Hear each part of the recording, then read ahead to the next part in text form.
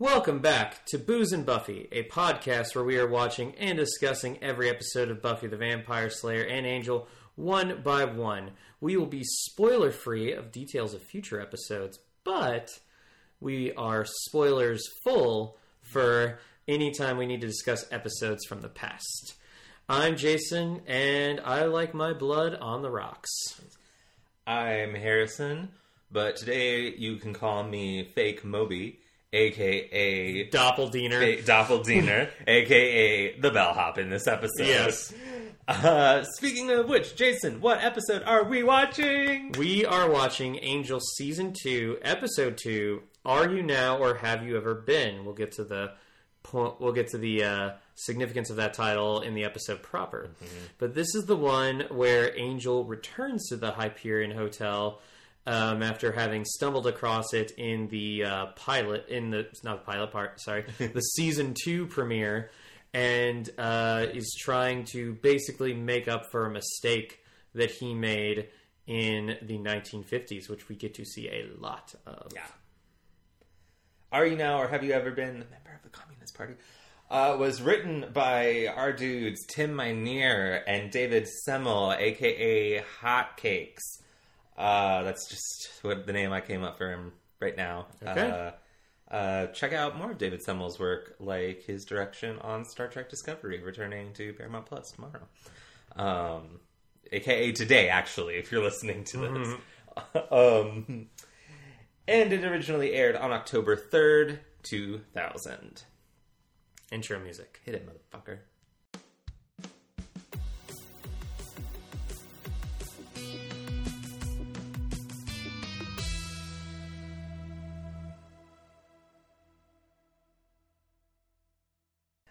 All right, Jason, what are you drinking?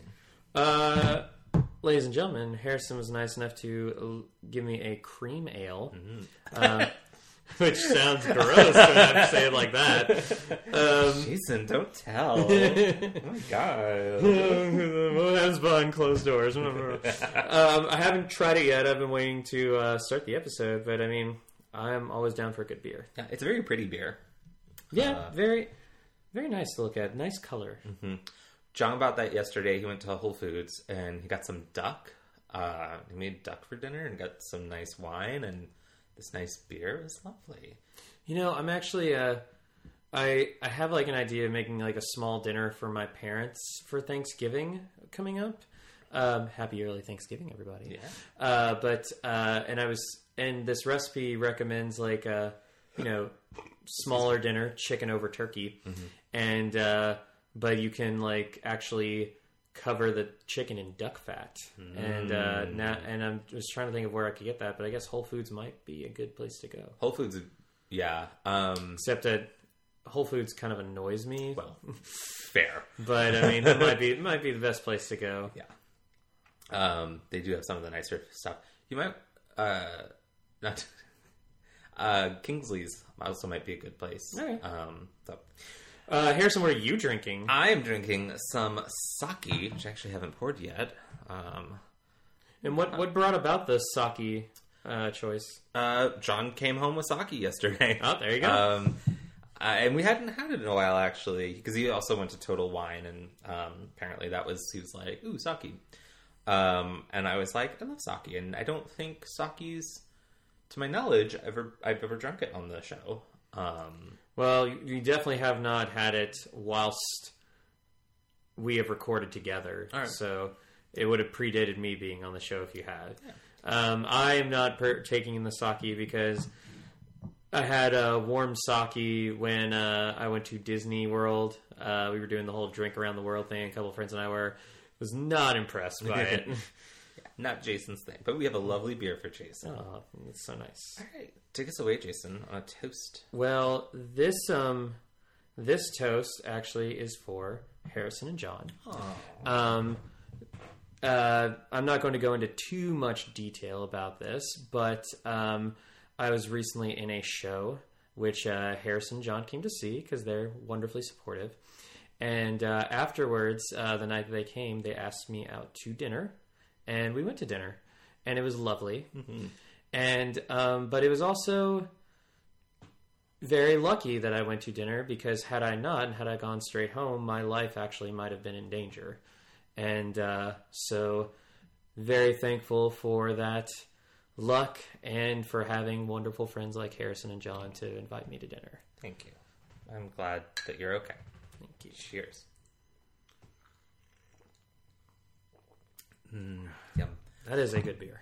I can, I was drinking that and I was like, well, I really like it. I was like, oh, I can totally see how this would not be some people's bag. Yeah. You know that there's that whole thing about cilantro where like if you have a certain gene, like cilantro taste. I've often wondered if that's like just cilantro or if it is like it's tied to other things. Other things. Like, does what something tastes like to me, is it that completely different from what it might taste like to you? I've always been very curious about that. I don't know the answer because I'm not smart about those sorts of things. But I'm very curious. So if we have any tongue scientists out there... Also, completely unrelated, but sort of. You know what I had for the first time yesterday? Oat milk. Oh. I never had that before. Yeah, I've never had oat milk either. I've had almond milk, but... Yeah, it was just on sale at Kroger, and I had recently seen a video where, kind of debating what the best milk is, barring any allergies or anything like that, and I don't have any allergies to any type of milk. And they said that oat milk tends to be the one with the best nutrients and nutrient delivery into your system. So I gave it a shot, and not what I was expecting. Texture's a little different from normal milk, and also tasted like toasted marshmallow. Oh. Yeah, no, it's like it wasn't bad. It's just like when I took a drink, I wasn't expecting it. Now I got just the regular kind, but there is like an extra creamy kind as well, like variety, and I kind of wonder if that might be closer to milk or maybe even further away from milk. I really don't know. It was an interesting experience, and I've still got like the half gallon. I only had like one drink of it, but moving forward, maybe. Word cream has been used a lot in this episode. Where I'm very proud of us. 69% gain. Yes, inching towards that goal. But you know what? Let's talk about Angel. Yes. And let's talk about this hotel. Yeah, do you want to start us off? No, you go. No, go ahead. Okay. Open it up for us. I fucking love this episode. I know I've said that many times. I love this episode. This might be one of the most unique episodes of Angel that we have had to date. Yeah. Well, I was trying to think of it while I was watching. I was like, what is it about this episode that I like so much? And part of it is that it is the proper introduction outside of its cameo in the premiere of the Hyperion Hotel, which, as you know, that's going to be our new base of operations. It's a gorgeous set. It's so much. I mean, Angel's office was charming in season 1, but it had very little character. It was really small and really cramped, which is why they blew it up and why they built this set. It's just... Also, it could be kind of a sign that the network had faith in Angel going forward. So it's like, hey, let's give them more money for the budget. Oh, absolutely. And there will be a set that features prominently in season 5 that is, I would argue, a little more impressive visually. You can't beat the Hyperion. But the Hyperion just there's a soul to the Hyperion that I really love. And so that's exciting. And it is great that it gets kind of its own episode intro, too. I love that. But as I was watching it, I was like, oh, actually, I know what it is I love so much about this episode. And it is the flashback. And it's the murky gray area that we see Angel operating in during the flashback. And, I fucking love these, anytime we get a flashback that's pre-Buffy, but pre-Buffy and post-Ensoulment. Because, there's a couple hundred years worth of material there. And this episode, I feel like, is mostly flashback. It's mostly flashback, which is, that seems to be fairly new. That doesn't seem to be something that happens too often. Yeah. Maybe in becoming part 1, but I think even then that was still like maybe 50-50. Yeah, it's definitely not. Our A story is the flashback in this episode, like bar none. And it's an emotionally intense episode. I think David Boreanaz is really, really great in it. The actress who plays Judy, I can't remember her name off the top of my head. Got it for you. Melissa Marsala. She's really good. Let's just get this out of the way. This actress is not black. She is, I looked it up, she is of Sicilian and Chinese descent. Yeah. So that's a little problematic, but we can't do anything about it. So anyway. Interesting. I'm looking at the cast right now, and the Thessalak demon is played by Tony Amendola. I did not know that, and he was uncredited. Tony Amendola is probably best known as being Braytak in Stargate SG-1. Okay. And I believe he was also Geppetto in Once Upon a Time. Oh, that guy.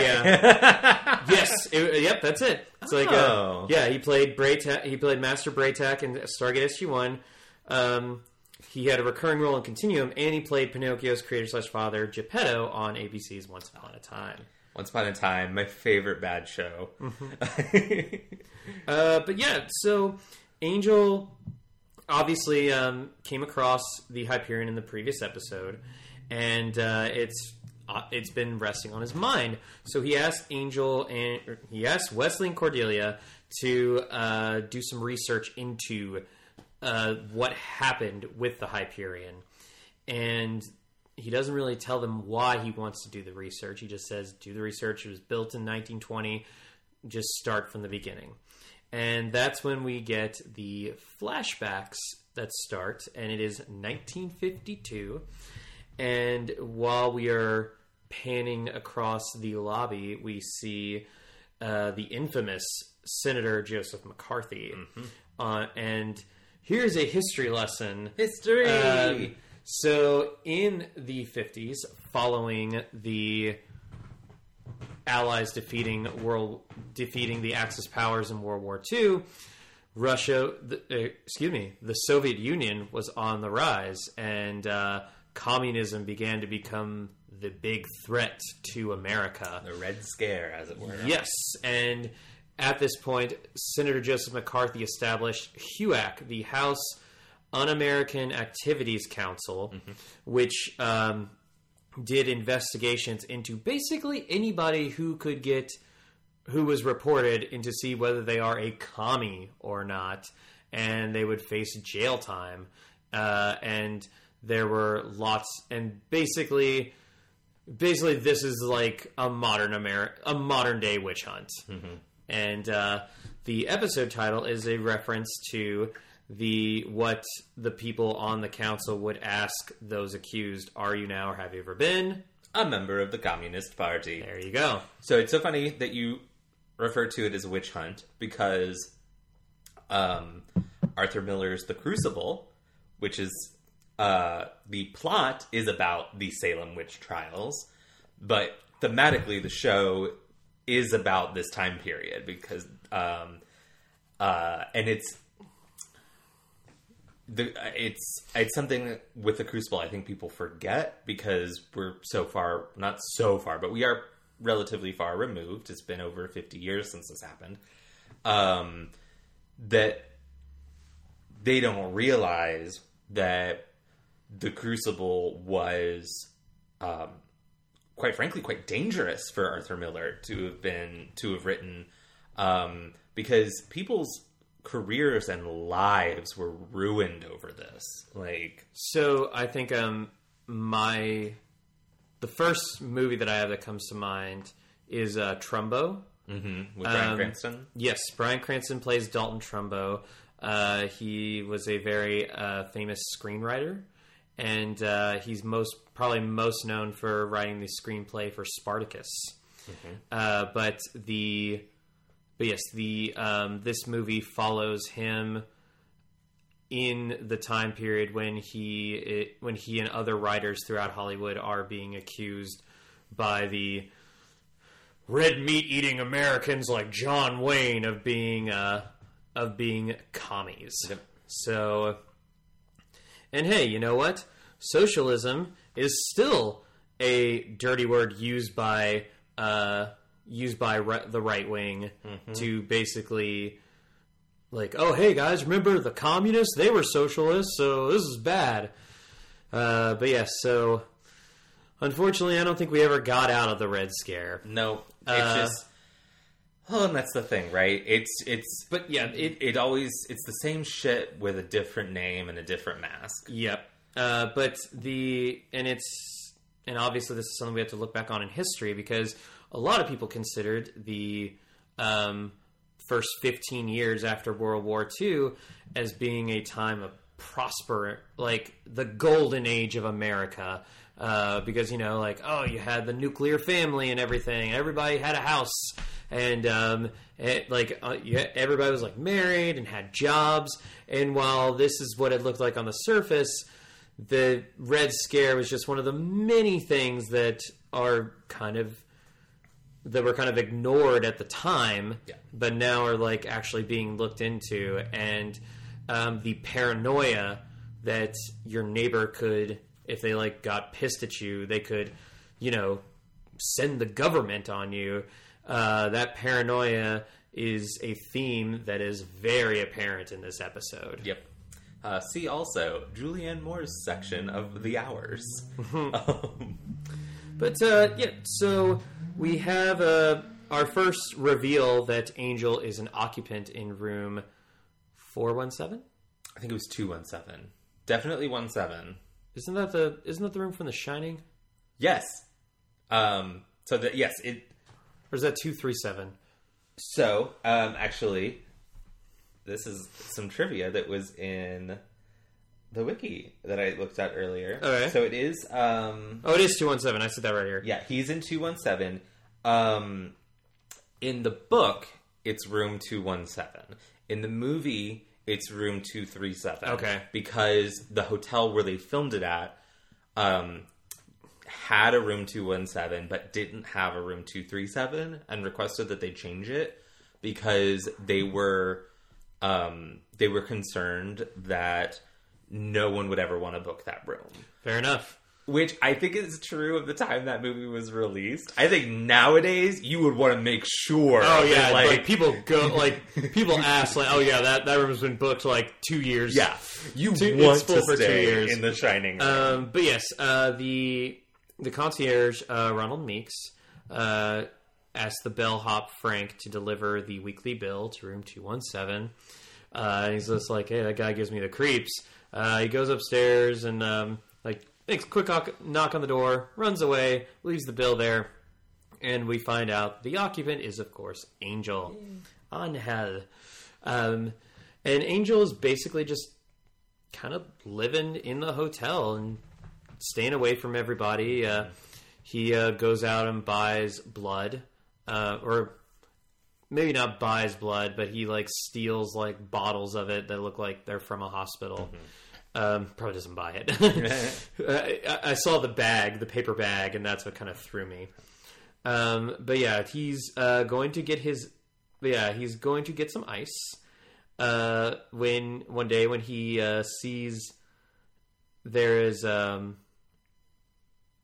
he sees like a whole bunch. He sees this guy talking to nobody. It seems like, and then when he comes back, he sees that there's a woman, who we find out later is Judy, in his room. And she's like, oh, don't worry, I'll be right out. And he's like, you're not a maid. And she's like, what do you mean? He's like, well, there's no cleaning card outside. Those sheets are dirty, and you're not the right color.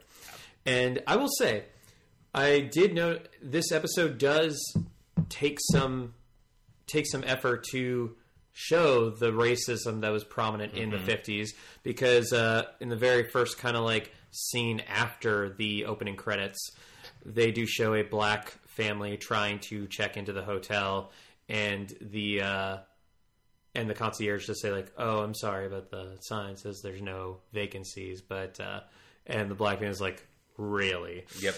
It's very subtle, but it's definitely there, and it paints a good picture of this. Honestly, exactly what you were saying before. This, pristine picture of what America looked like at this time, and what it wanted you to think it was, and this gross underbelly. Yeah, and because you also have the gay guy staying in the room who's clearly modeled on Rock Hudson. And it's good because everyone has these secrets and things that they have to protect, and that just makes them more susceptible to the paranoia. All of a sudden, being a vampire doesn't seem like such a huge secret anymore. And not to get too political here, but us never. But let me get on my soapbox for a minute. Basically, since Ronald Reagan, the Republican Party has their core beliefs is that the 1950s, like the picturesque Leave It to Beaver 1950s, is peak America, and that is what we have to try to preserve. Mm-hmm. Those are the conservative values that America wants to preserve. And of course, those values don't contain people of color, gay people, poor people. Mm-hmm. Yeah. So thank you, Ronald Reagan, for being a piece of shit. Yeah. And you know what? Also, not that great of an actor. And fuck you, Nancy. You were also a bitch. Yeah. AIDS, you are one of the reasons that AIDS was a problem. Yep. All right. Stepping off of the soapbox. Very angry soapbox. But yes. This woman saying that she can't leave because her boyfriend is kind of a jealous guy. Angel says, well, you shouldn't be going into other men's rooms. Yeah. Solid point. But yes, he does notice that the door that he just locked is slowly becoming unlocked. And we've got our private eye there. This guy's a dick. Yeah. Yeah. He's a private dick. But yeah, and so the guy's like, oh, well, where's the girl? He's like, I don't know what you're talking about. It's like, oh, then you don't mind me coming in. And so he starts to come in, and Angel slams the door right in his face, like, I guess I do mind. Which is great, because when he shows up later, it's like, he's got that bandage on his nose. Yeah. It reminds me of I told you a little while back that I've been watching season 3 of The Americans, which opens up with with Kerry Russell just kicking the shit out of Agent Gadd. It shows the scene later in the episode where he's got the black eyes and the bandage over his nose. And that makes me think of the season 1 scene where Faith beats the shit out of Lee Mercer. R.I.P. little rat-faced fuckboy. Pour one out for him. And we get that great shot of his, fucked up face. While gorgeous Lila and Lindsay are standing there, being 2 of the hottest people on the planet. Oh, yeah, I think I lost track of what we were talking about here. But yeah, so Judy's like, oh my gosh, thank you so much. Thank you so much. But then he closes the door on her. He wants nothing to do with this girl. He's trying to keep to himself. Yeah. Because, people would be freaked the fuck out if you've got a communist witch hunt going on. What happens when you drop a vampire into that mix? Well, it's just, he's just, this is tying into kind of where we saw him in Becoming, where he's an even lower place. Yeah. Literally living on the streets. And kind of what the theme has been since the beginning. He's so detached from humanity. Yeah, and you look at Angel now, and you look at Angel in this flashback, and you see the difference. You're like, wow, can't believe Angel would do something like that. Well, yeah. And as he says later in the episode, he's different. Mm-hmm. Yeah. He is different. Yeah. But yeah, so let's go forward 50 years. And Wesley and Cordelia find out that the hotel closed because the concierge took a shotgun and killed every guest. Oh, that's... Terrifying. Yeah, that's it. But yes, the hotel has been a landmark. The owners have been trying to get rid of it, but they can't because, it has just a history of murder and horror in it. But yeah, like even when the hotel was being constructed, one of the roofers jumped to its death, and took 2 of his coworkers with it. So they are really trying to find out why Angel is wanting to look into this until they discover a photo from 1952 where they see Angel. And guess what? Vampires can be photographed. But according to Cordelia, not well. Which I thought was very unfair. I think it's a decent photograph. Yeah, I mean, I think an argument could be made. And it's not like he was posing for it. Right. I think an argument could be made that there probably aren't any bad pictures of David Boreanaz. Like, dude is hot. But, yeah, so we go back to the 50s, and Angel's trying to just, have his blood on the rocks. And, well, not on the rocks. He has chilled the blood. Yep.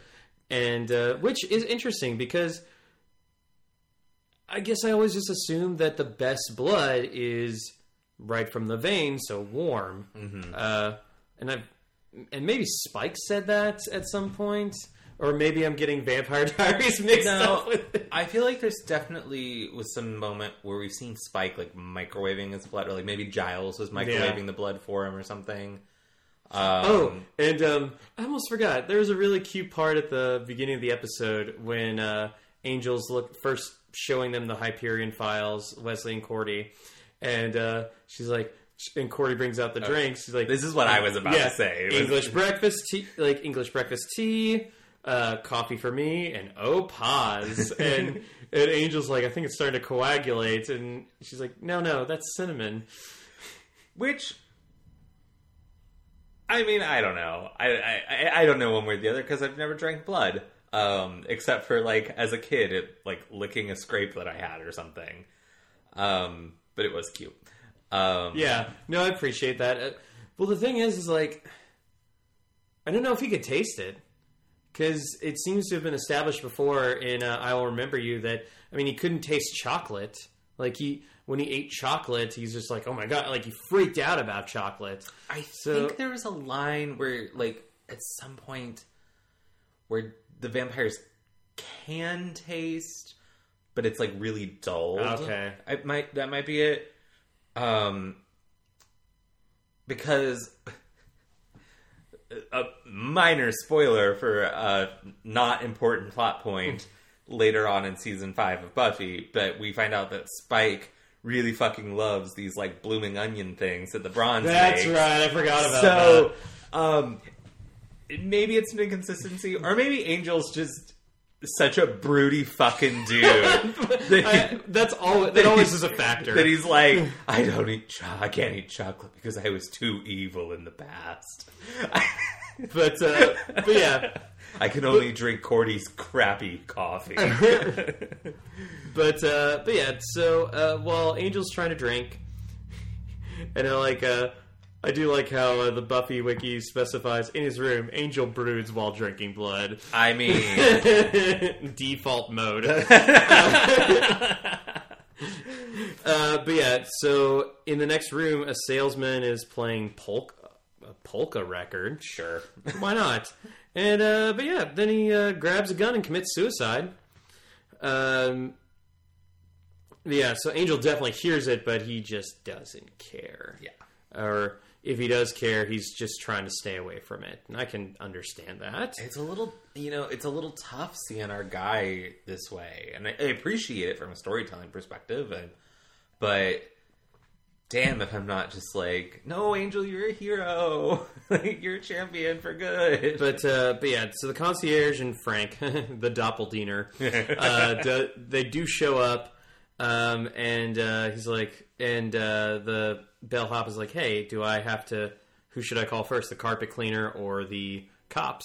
He's like, you're not calling anybody. Just put his body in the meat locker. Right. Like, whew. Yeah. Gross. Because he gets... We hear something whispering to him, like... The hotel will close. Yeah, because this is... I think what does he say? It's like the third suicide in as many months. Which, yikes. And then you've got downstairs in the lobby, you've got guests that include an actor, a screenwriter, and a model? A blonde woman? Blonde woman? You know, the three Hollywood types. Yeah. Actor, screenwriter, and blonde woman. Yeah, and you know, and of course the blonde woman later gets accused of soliciting. Yeah. Because, you know, women in the 50s. If you're not married, you're a whore. Yep. Sorry, just immediately thought of that wasp joke from Family Guy. Oh, yeah. That's high humor right there. Because I didn't get it at first when I saw it, but then, like, later on when I found out what the term wasp actually meant, I'm like, oh, that's funny. That is some funny shit right there. John and I have been rewatching Gilmore Girls and, you know, talk about some wasps. That is a wasp nest right there. Yeah. But yeah, and so all of the guests are basically saying, oh, was it a suicide or was it a murder? And you can actually see another guest hears that voice saying that, like, oh, somebody killed him. And so then he starts, like, fanning the flames of the paranoia. And Angel runs into Judy, and they're talking about the suicide. Could have been a murder. But Judy does thank Angel for helping her, and that's when Angel kind of, like, lets down his walls a little bit. And because, you know, I mean, when somebody tells you that they're grateful for helping them, that gives you a good feeling. Yeah, it's so interesting to watch Angel. You know, actually, it's kind of funny. It's this ties into the conversation you and I were having off mic about the Doctor Who episode, "The Waters of Mars," of how Angel, this experience with Judy. Angel starts to open this door of, you know, rediscovering his humanity. Because you have to think at this point... slamming it just closed. Yeah, because you have to think at this point, he is, he's like maybe 100 years re-ensouled. Let's see, when was he... 1800? No. Sometime in the 1800s. Okay. Let's just ballpark it at 100 years. Yeah. But, I mean, he did spend so much time... as the soulless monster, that now he has these human emotions, and I can understand, like, not wanting them in, because you let one in, then the guilt will come in too. So, 1898. So actually about 50 years. Okay, but still, I mean, yeah, that's not an insignificant amount of time. But yeah. So Wesley and Cordelia, they find out that. The murder of the salesman, because it was eventually determined to be a murder, even though that's wrong. But it was actually pinned on the bellhop, the Doppeldinger. And his name's Frank, but... I don't give a shit. Doppeldinger. Watch Community, you guys. But yeah, he was arrested, convicted, and executed. And they see 1952... And they notice, like, oh, wait a minute, that's when Angel was there. They also find out that, like, Judy was believed to be dead as well in 1952. Yes. They never saw her again. So as Angel's going into the hotel, he realizes in the past. Sorry, I'm not being very clear with the time jumps. Yeah, flashback. Angel is... noticing that all the guests are becoming like, oh, they're really freaking out about this. Oh, is it a suicide? Is it a murder? Judy does ask Angel to come in, and she says that, like, she's really nervous because the police are looking for her, and she's very paranoid. And Angel's like, why are the police looking for you? And she reveals that she stole a whole bunch of money from a bank that she was working at. Hello, Marion Crane. You're not wrong. she did that because the bank was going to fire her. Because, and you mentioned this before, but she reveals that she has been masquerading as a white person despite the fact she's actually of mixed heritage. Yep. Her mother was black, and but she never knew her father, who was white, and she obviously looks predominantly white. Yeah. And this is... I'm not going to speak too much about it because obviously I don't know a huge amount of this it. This is not a side of the life we are accustomed to. But this is a thing. I know that, yes, there are people who are so light-skinned that they are successfully able to live their lives as a white person, but that also that is, in its own way, pretty traumatic. I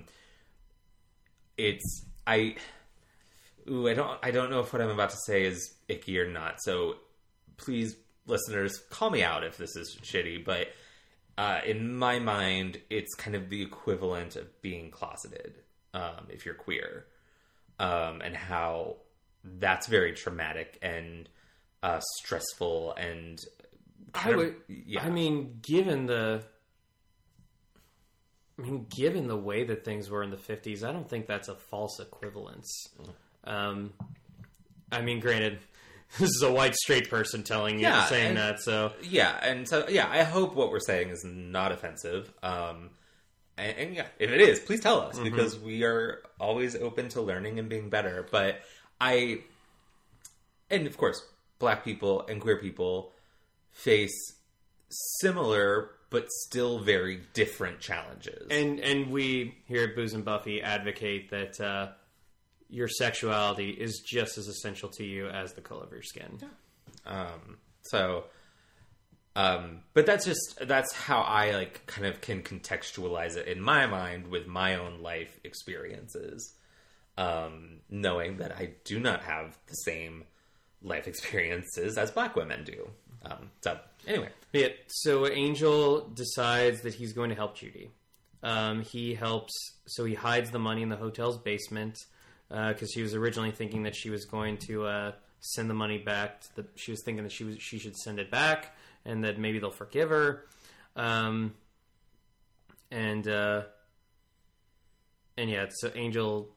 says maybe, I don't know, because she's asking him, "Do you believe in forgiveness?" Is important. Yep. So Angel is still kind of investigating the hotel, and he does in fact find the untouched money. But he does hear the whispering, that whispering voice. And what is this? The souls of the dead on the island in Lost? But so Wesley is figuring out that people are paranoid, that maybe there's a mystical force doing that, and Cordelia immediately says, yeah, it's a Thessalac demon. and the look on Wesley's face, just how the fuck did you know that? But then she hands him the phone, Angel just called it. So I have a question, because it was kind of unclear to me. Did Angel always know, since this experience in the 50s, that it was this type of demon, or did he just kind of put that together? Well, no, because he goes to that bookshop. Oh, duh. Yeah. Of course. Oh my god, I'm so stupid. So I think he didn't bring up the Thessalac demon before because he wasn't sure if it was still there. But when he hears the whispering, that's when he lets Wesley know. That's when he lets Wes and Cordelia know. Thank you. I consider myself a very smart person. I will say, though, sometimes when stories are told non-linearly, with heavy flashback use, sometimes I have to take some extra minutes to connect how the dots fit together. It makes watching Lost very interesting. A Thessalac demon is a Thessalac demon is a paranoia demon. It feeds on its victims' inner insecurities and preys on them through whispers. Hey, we've been noticing a lot of that.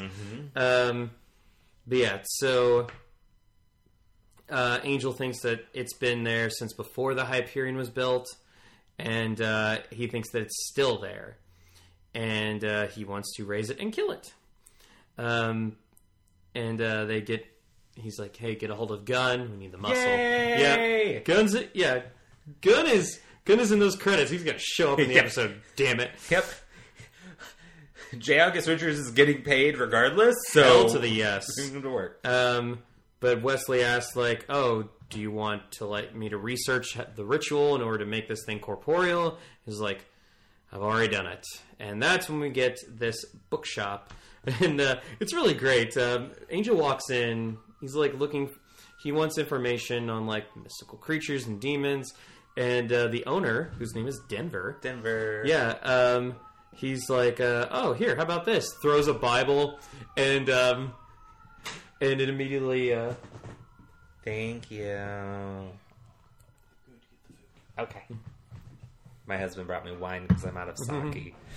But yeah, it immediately burns Angel's hands. So I don't think that's something that's been in the mythos. That's totally new, and it's funny. I was reading the pour my wine. I was reading the trivia on the episode on the wiki, and they mentioned that, and they were like, oh, this is like a new thing that's never been established. And I was like, oh, well, there's probably like a cross on it because a lot of Bibles have crosses on it. But I was specifically looking for that, and it doesn't. It just says Holy Bible. And this is like why I like the Vampire Diaries so much. Because, well, one of the reasons. But I like their mythos a little bit. There are things about their mythos that I enjoy more than Buffy's because they actually remove pretty much all of the Christianity from it, from the aspect of the vampires. Because Elena does ask Stefan, like, oh, what about holy water? He's like, I mean, it gets things wet. Like, what about crucifixes? Decorative. It is. I mean, that's so interesting because obviously you have this very Christian centric idea of what vampires are weak to, which is pretty common across vampire mythology.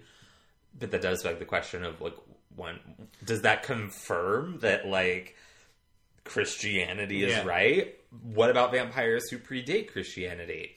I have seen two, I can't remember what they were, but like two vampire franchises or movies or books or whatever that kind of provided explanations for those. And I can't remember what they were specifically, but one posited that like crosses are vampires are naturally like that is a weakness is the cross, and that's why Christianity adopted the cross, which I think is interesting. And then I've seen there's another one where it's not the cross specifically, it's the faith of the person using it. That sounds familiar, but I can't remember. I cannot remember what it is, but like, if you are not Christian and don't have faith in Christianity, crosses can be useless. But if you're, say, Jewish, something relevant to your faith would be helpful. And I think that's just a cool way. That is cool. I love vampire mythology because there's so much you can play with and change it up. And the Vampire Diaries, you actually get a chance to learn about the origins of the vampires. This leads to the original vampires, who are characters that are so important they got their own spin-off. But yeah, and it is I guess I like that you're able to have something that's not tied to Christianity. I like that. It's a nice breath of fresh air. But anyway, we're talking about Angel here. And so at first it looks like Denver's like chasing him out, and he's got a cross and a stake. Then Angel's just like, all right, you're going to help me. Don't try any of that Van Helsing Jr. crap again. Listen, though, props to Denver. Yeah, he badass. Recognized him as a vampire, and then I mean, fairly effective way of at least surprising him. Yeah, do you think Denver should be a recurring character on the Sister Badass and Nurse Gretel spinoff? Well, that would be hard because it's the 50s. So an older Denver? Older Denver, or maybe there's a... Sister Badass and Nurse Gretel are older, so maybe flashbacks to, like, maybe they ran in the same circle? Oh, maybe their mentor is Denver. Okay. Maybe this experience changes him. All right. But yeah, so we find out that Frank the Bellhop has cut the body into pieces in order to get into the meat locker. Gross. This dude is... I'm sorry. This dude was going to shoot a bunch of people even without the paranoia demon. Well, he's a fucking creep. Well, yeah, I mean, like, let's talk about the lynching scene for a second. Where he's like, even after everyone else is like, oh my god, what have we done? It's like, yeah, he deserved it. Oh my god, this dude. But yeah, but Judy does hear, but yeah, so the guests are arguing still about the murder, and Judy's like thinking that she's going to go to prison. The paranoia. Angel and Denver are talking. He learns about the Thessalak demon and that it has to be corporeal. It's really funny because Denver's like, "Oh, so I guess you were turned around the same age, around the same age that I am now." I was like, "How old are you? 30?" He's like, "No." Angel took offense at that. I don't look 30. David, buddy, you do now. How old would he be at this? David Boreanaz have been? He probably would have been, I don't know, around 30. But yeah, so Denver gives him like all the stuff that he needs, including a magic orb and an axe to kill the corporeal demon when it does happen. And Denver is like, why is a vampire trying to slay a demon in order to help some humans? And is like, I don't really know myself, so the seeds are planted. But yeah, hope nothing super traumatic happens. But now everybody at the hotel is accusing everybody else of murder. The Private Eye shows up, that asshole, and he's trying to find Judy. Shows him the picture, and when Angel gets back into the hotel, it is an empty lobby. We then get a really cool transition into Wesley Gunn and Cordelia showing up to attempt the ritual. I love when Wesley's like, orb of... Was it an orb of Thessalak? It was orb of something. So the orb of Thessala is the... Yeah, that's how to re-ensoul Angel. Yeah. But I don't see why that would have been something here, but the names are super similar, and you're not being helpful, Wiki. But yeah, I did notice that. But anyway, he like asks for the orb, and Gunn's like, "Orb, please," gets it done. And he's like, "Well, be very careful. It's very fragile." And then Gunn just tosses it to him. I love it. And Angel's like, to the two of them, he's like, "You can't believe whatever it's whispering to you." And Cordy's like, "No, they were like this the whole time." But yeah, so they are attempting the raising. And Angel eventually gets into the hallway where everybody is, and they're all like basically trying to drag Judy off. And Judy points at Angel, saying that like, "Oh, he's a monster. He drinks blood." And so everybody's like, "Let's get Angel!" And of course, Angel's unfortunately has the ritual stuff and a large axe. So like, what the fuck are you up to? And so now we get a very uncomfortable scene in which this mob is ready to go, and they have a noose and they hang Angel from the second floor off of that, and he's just hanging there. And as we mentioned, after it happens, everybody's like, "Oh my god, what have we done?" Except for the bellhop. Yep. He's like, yeah, he deserved it, and he eventually comes around, but that doppelganger, man. Yeah. Or fake Moby in the in How I Met Your Mother, or Phoebe. I can't take credit for that. I saw that online. But yeah, so everybody kind of leaves. Judy immediately is regretful. Mm-hmm. But, I mean, too late because Angel's dead. I feel so bad for Judy. Like obviously what she did was terrible, but what was happening to her was terrible. Like, yeah. I mean, her life was being threatened, and, you know, I don't know that I would do the same thing in that position, but I totally can empathize with doing whatever is necessary to save your own life. Yeah, so obviously, Angel's already dead, so the hanging won't hurt him. He gets himself out of the noose, and then the Thessallac demon appears, and he's like, "Oh man, I am stuffed. That was awesome." But then he mentions that, like, yeah, they were all kind of really,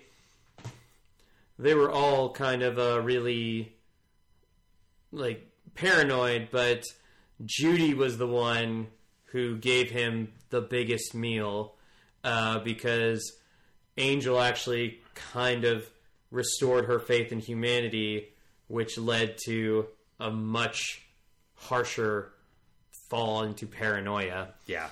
And Angel, and he's just like, you know, if you want, there are other people in this hotel that need your help. And Angel just says, "You can have them," and walks away.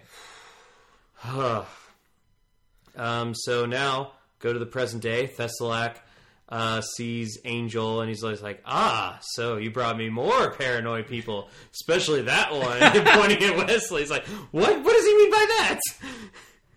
And, not to be too spoilery, but do you think that this is the very beginning of a setup for, or maybe like a little bit more of a setup for stuff that happens later on in the series? Or do you think it's just a funny throwaway? I think it is funny.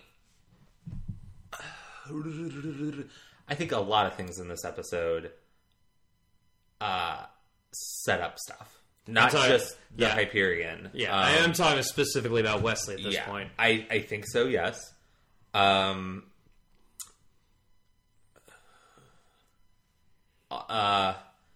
Angel's actions in the flashback also provide a lot of context for some other stuff that happens.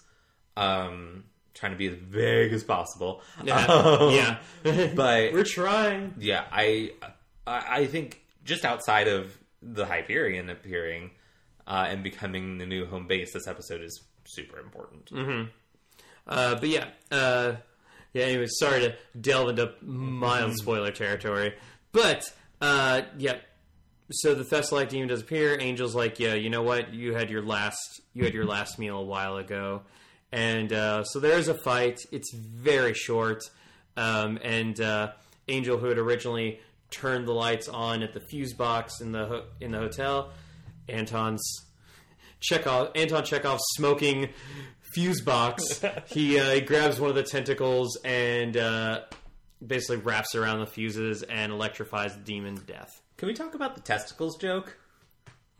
Where Angel's like, look out for the tentacles, and Cordelia's like, the what? And Wesley's like, he said tentacles. Okay. Oh boy. What do you think of the Thessallac? Just like design-wise. It's very unique. Yeah. I mean, it is it's like a really interesting, kind of like not standard demon face. Like not a vampire face, but still like maybe it is standard demon face. But I like the addition of the tentacles and just like the fact that he kind of hovers. Yeah, the hovering with like the very long robe is really cool. It's not a particularly frightening monster, but it's not like, oh, I don't believe that's it. And I mean the tentacles kind of like do hint towards like, oh, he's reaching into people's minds. I do think the Thessallac is very frightening, but it's not its appearance that I find frightening. Yeah, it's what he does. It's how he operates, because that sort of paranoia and the fact that the episode ties it to a very specific moment in history is very, very scary. Yeah, so once that's done, Angel goes into room 214, and Judy is sitting there. She's very old. She's been there for 50 years. And the Thessalak demon has been feeding on her paranoia while saying that, like, he's going to keep her safe as long as she doesn't open the door. Mm-hmm. And, but Angel, and this is when we get, like, one of the best lines in there. She sees Angel. She's like, "You look the same." He's like, "I'm not." Mm-hmm. And she keeps trying to apologize for killing him. And you know what? Angel does believe in forgiveness because he does forgive her. Yeah. And she wants to leave and go outside, but she wants to lie down for a little bit first. And when she lies down, she passes away. This is a really beautiful scene. It is. And I love that this takes the priority over a big fight with the Thessalak demon. Yeah. Oh, yeah. But yeah, so Wesley is just like, what do you think he meant by that? What do you think he meant by the paranoid? And Cordelia's like, "Oh, I'm so happy to get out of here." But that's when Angel says, "No, we're moving in." Mm-hmm. And Wesley's like, "Angel, you should appreciate this more than anybody else. This is an evil place." And Angel says, "Not anymore." Just like him. And Wesley says, "Angel, do you think I'm very paranoid?" It's like, "Not very." It's like, "Oh, good. I was worried." Which is a nice light note to end on a really heavy episode. It is. But yeah, that is Are You Now or Have You Ever Been?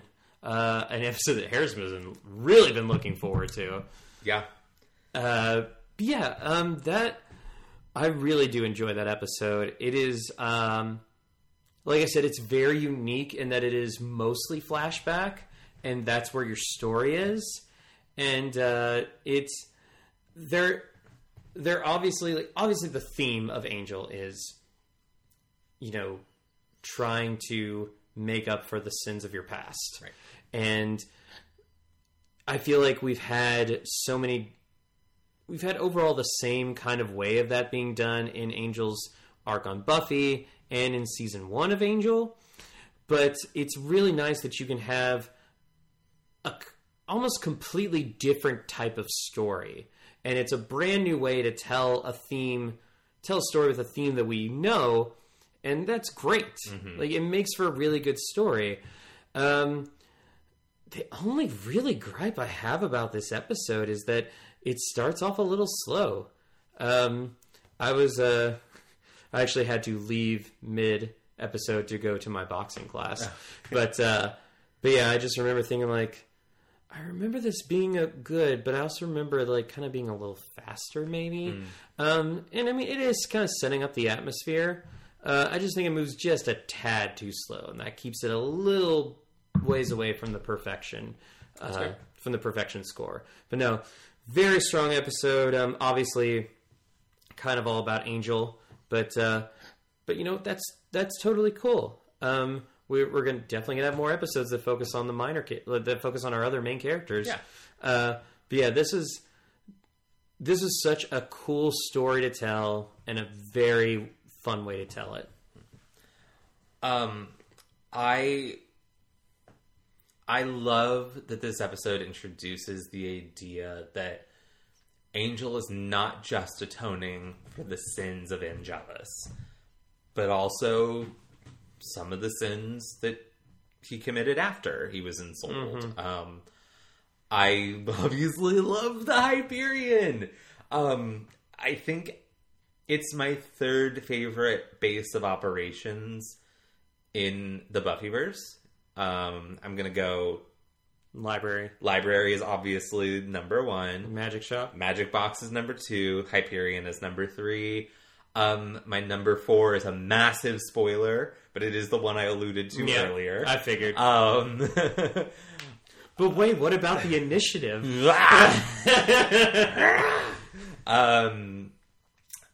The base that never was. Yeah. I love the story it's telling about Angel. I love it is all about Angel. Cordy Gunn and Wesley have really minor roles here, and they're largely perfunctory roles. They're here to perform certain things that the plot needs to move forward, but that's fine for an episode. Like, Yeah. if that was how they were treated every week, I would not be happy. Yeah. But sometimes you just need characters there to perform certain roles in the plot, and that's okay. I just think it's telling such an interesting story in its flashback and tying it to this moment with McCarthyism and HUAC and all that, gives the grounds the horror of the episode. Mm-hmm. You know, it's one thing to say this demon feeds on paranoia, and yeah, that's scary on its own, but to relate it to this period of time where paranoia was rampant and ruined lives, that's very frightening. And you know, unfortunately, we are seeing a rise of that kind of conservatism. We saw it in the 80s, like you mentioned, with Reaganism. And we're seeing it again with Trumpism. Yeah, especially obviously towards Mexican immigrants, actually immigrants in general, and definitely with the coronavirus, the anti-Asian hate is on the rise, and that is horrible. It's horrible. And police brutality, particularly against Black people. It's not been good for transgender people. Like, it's just... Yeah, unfortunately, this sort of shit's cyclical. So it's a timely episode, even though it aired 21 years ago. Well, it I mean, felt so timely. Yeah, and unfortunately, these are themes that are rampant in American history. I mean, you have to think how many episodes of Star Trek: The Original Series were like basically based on conflicts that arose because of the Cold War. Yeah. And how those episodes still remain timely today. But yeah. And yet people want to say Star Trek was never political. Oh my God. Fuck off. Yeah. That's only people who don't like Black people being in Star Trek. Yep. But yeah, I'm going to give this episode 4.5 with an emphasis on the 0.5 bodies in the meat locker. Nice. So it's a 5 for me. I know. Yeah. I understand what you're saying about maybe the pacing of the early episode, but the payoff is fantastic. It doesn't bother me. It's a 5 tentacles out of 5. I have a ranking of my top 10 Buffy episodes. But I've never tried to rank my top 10 Angel ones. So I tried to do this the other day. I'm less familiar with Angel than I am with Buffy, so it was a little more difficult. For reference, if anyone cares, for Buffy, it's in no particular order. Actually, this is in a particular order. I was about to say, like, you have an order about this. It's just going to be like chronologically through the series. It's Passion. It's Becoming parts 1 and 2. It's Hush. It's Restless. It's season 5's No Place Like Home, which was not always on the list, but it's on there now. The Gift and the Body. The Body, The Gift, Once More with Feeling. Tabula Rasa, is that on there? Selfless, Conversations with Dead People. Okay. Tabula Rasa is like probably at like 11, somewhere in the teens. That one's so good. And my top 3 are Becoming, The Gift, and The Body, which is not an uncommon opinion amongst fans. Like, those 3 episodes are honestly like the only thing that top 3 is missing is Once More with Feeling, which is fair. Yeah. But if we're talking about like the fan thing, but anyway, you're saying about your Angel episodes. Angel, it's a little more difficult, but I've narrowed down a top 5 to Not Fade Away. Yeah, obviously that's the series finale. Oh my god, this episode, Are You Now or Have You Ever Been? Season 1's I've Got You Under My Skin. Also, an episode that I fucking love. Spin the Bottle? Spin the Bottle's definitely in the top 10. It doesn't crack the top 5. That's going to go to You're Welcome. Oh, yeah. And Shells. But Spin the Bottle. Smile Time. We're sorry if we're like just... we're teasing the shit out of you guys with all these great episodes coming up. Lullaby, I think. Oh, yeah. I can't remember the name of it, but I will just say the final scene in the wine cellar. If that... Sorry, all I could think of was the cask of Amontillado. That's not an Angel episode. That's a fucking... I'll tell you off mic. Yeah. And then, oh shit, I had it in my brain. Oh, A Hole in the World. Yeah.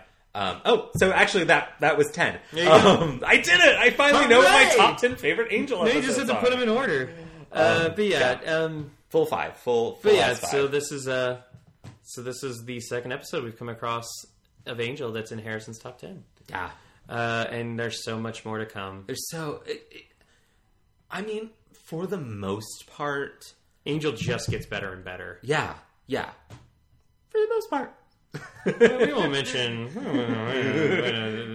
other things, but anyway, is there anything else you want to say about this great episode? Just that I like it so much. It's also my understanding is that it is a favorite of the cast and crew as well.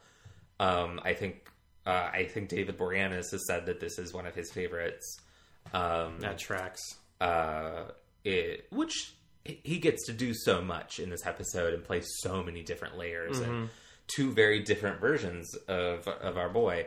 Gay agenda. It's hot 50s Angel. It's originally stated that when Angel first starts connecting with Judy, it's outside of an observatory. And that immediately made me think of the observatory from Rebel Without a Cause, which some people argue is an essential queer movie. Not seen it, so I've seen it. I didn't exactly get the queer vibes from it, but I also can admit that I wasn't looking for it at the time. But I have a couple of friends, one who is extremely into queer studies, like he's teaching... he teaches writing specifically about, like, in his writings, his own personal writings, very much are about queer experiences.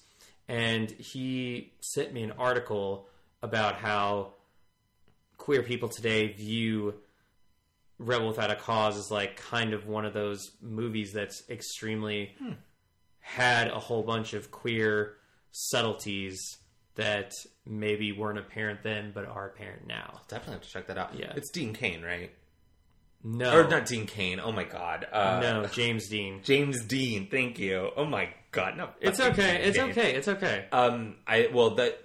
James Dean was very likely queer.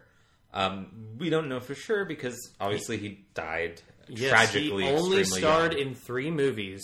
He was only in 3 movies. Rebel Without a Cause, Giant, and East of Eden. East of Eden.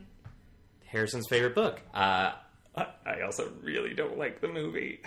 I haven't seen it. I do my best to try to only watch movies of books that I've already read if I'm planning on reading them. So I haven't seen the Grapes of Wrath movie and I haven't seen the East of Eden movie because I want to read both of them. So obviously I love East of Eden and will recommend it highly. The movie, I need to revisit the movie and let it be on its own terms, like we were discussing earlier about certain Doctor Who episodes. It fails as an adaptation of the novel. It misses the point, in my opinion. Oh, well, that's rough. But it's probably a good movie, just on its own. Yeah. There is a mini-series that came out in the 80s. It's 3 episodes. Each episode is 2.5 hours long. Oh, boy. And it stars Jane Seymour. And Dr. Quinn, Medicine Woman. It is so good because it I mean, that book is fucking long, and it is an epic. It is, by definition, an epic, and it gets it all right, I think. Oh, it also stars Karen Allen, a.k.a. What's her name? In Raiders of the Lost Ark. Marion? Yes, Marion. She's very good. Okay. So, East of Eden, great book. Movie I didn't care for, but I will revisit. Very good miniseries, but it is an investment in your time. Okay. A lot of good things tend to be. Yeah. Well, I mean, I guess if that's it. That's it. Now that we're done talking about John Steinbeck novels on this Buffy the Vampire Slayer podcast, Harrison, take us out. I will take us out. Thank you for joining us on Booze and Buffy. We'll be back next week with Buffy Season 5, Episode 3, The Replacement, which is a Xander episode. And I'm here, ladies and gents, and everyone else, to tell you it's a really good Xander episode. If it's the episode that I think it is, I think we're in for a pretty fun watch. It's fun, and I think our opinions of Xander are going to be very different from the opinions of Xander at the beginning of the series. I think that I will just Dude gross. This is the moment where Xander, the lesson he learned in the Zeppo, he has to learn again, but it kind of sticks this time. And he's dumb, so he has to relearn things. Well, we'll get to that next week. I'm Jason. You can find me on Instagram at YamiJ357 and on Twitter at just plain old YamiJ. Yes! Sorry. Yes, you can! Harrison's my hype man! I am Harrison. You can find me on Instagram at Harrison Alexander Kaufman or on Twitter at Harrison Kaufman. That's Coffman. Follow me on Twitter. My tweets range from really horny to really depressed. Just like your life. Yep. I also write a blog, horrorbyharrison.blogspot.com, where I write about a different horror movie every week. I'll be real. I'm a little behind on my posts. But in the upcoming weeks, or upcoming week, hopefully, I'll just write a bunch this week.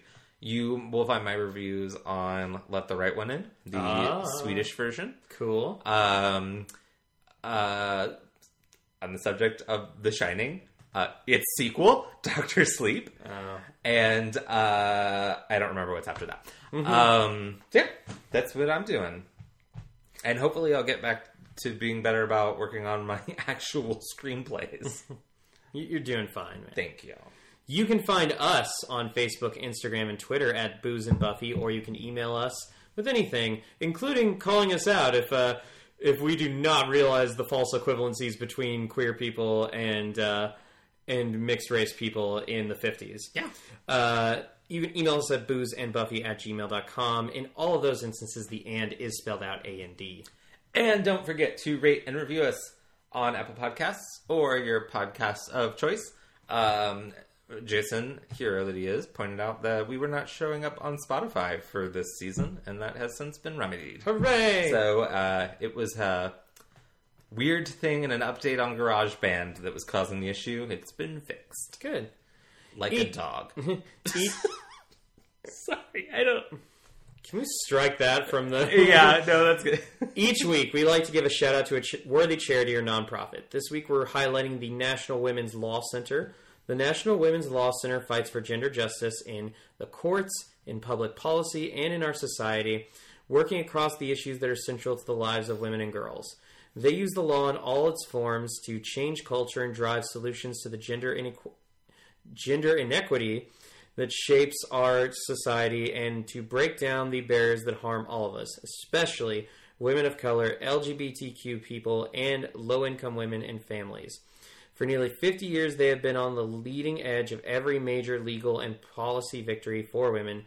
Visit www.nwlc.org for more information. Yes. And as always, go slay. And be gay. And haunt a hotel.